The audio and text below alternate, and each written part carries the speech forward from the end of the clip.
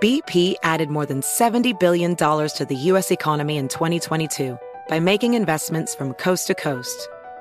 Investments like building charging hubs for fleets of electric buses in California and starting up new infrastructure in the Gulf of Mexico. It's and, not or. See what doing both means for energy nationwide at bp.com/investing in America.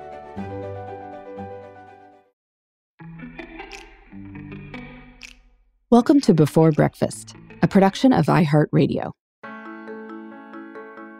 Good morning. This is Laura. Welcome to the Before Breakfast podcast. Today's tip is to give yourself a time window for when things will get done. Choosing a range rather than an exact time can cut down on all kinds of time anxiety. We've all been on the receiving end of time windows. The groceries will be delivered between 10 a.m. and noon. The cable guy will come sometime between the window of 9 a.m. and 5 p.m., we hope. Wider ranges are often frustrating as you cool your heels waiting for the plumber to show up. But tighter ranges can be smart if you, like me, get quite worked up about being on time to things. A range turns down the temperature a bit for deadlines that don't need to be that strict. So, to be clear, this tip is mostly for the punctual folks listening to this. Though, if you listen to productivity podcasts, my guess is that you're more likely to fall into this category than the average person. As I'm writing this, many of us haven't gone anywhere for a while. But as life goes back to normal, people will make plans, and plans often involve times. If someone tells me to be somewhere at 10 a.m., I tend to figure out how long it will take me to get there and figure out how long it will take me to get ready. And then I build in a buffer, so I will be arriving by 9:57 a.m., even if there is traffic or a complicated parking situation. And that's fine for a really important meeting. It's less necessary if 10 families are all meeting up at a playground, or if I just need to touch base with someone briefly by phone. My personality is such that if someone tells me to get them something by 2 p.m. on Thursday, I will then move heaven and earth to do so, without asking if there's a reason for that timing. This can be frustrating for everyone if it turns out there isn't really a reason.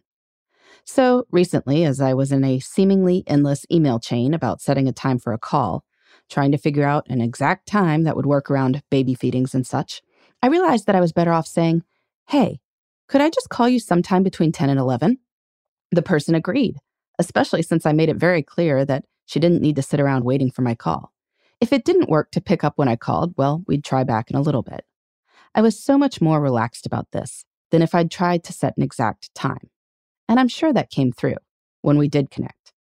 If you find yourself doing similar acrobatics to meet an exact time that doesn't have to be exact, maybe you could try giving yourself a window too. We'll be at the playground around 2 or 2:30 and would love to see you there. Or I can give this report back to you sometime next week, unless there's a more specific time you need it by. Now, if you are not the punctual sort, this tip is not for you, because I've found that chronically late people have already taken the liberty of giving themselves a range.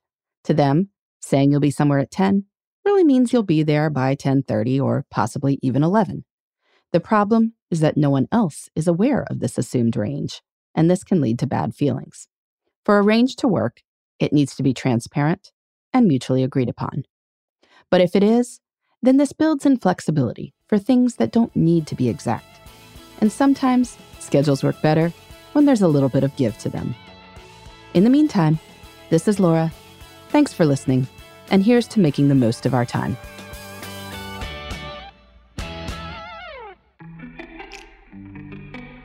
Hey everybody, I'd love to hear from you. You can send me your tips, your questions, or anything else.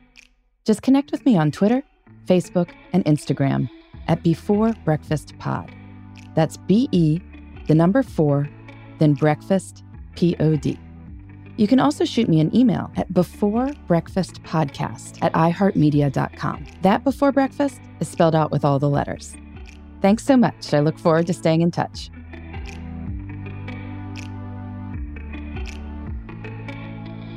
Before Breakfast is a production of iHeartRadio. For more podcasts from iHeartRadio, visit the iHeartRadio app, Apple Podcasts, or wherever you listen to your favorite shows.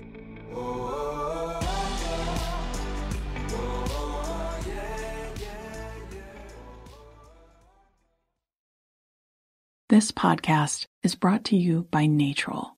Rise and shine, feeling more like rise and wine? Get your sleep together with Natrol melatonin gummies and conquer your mornings so you can conquer your goals. Natrol melatonin helps reset your sleep cycle. They are made with clean ingredients and help you fall asleep faster, stay asleep longer, and wake up rested and ready to conquer the day. Shop now at Natrol.com. This product helps with occasional sleeplessness. These statements have not been evaluated by the FDA. This product is not intended to diagnose, treat, cure, or prevent disease.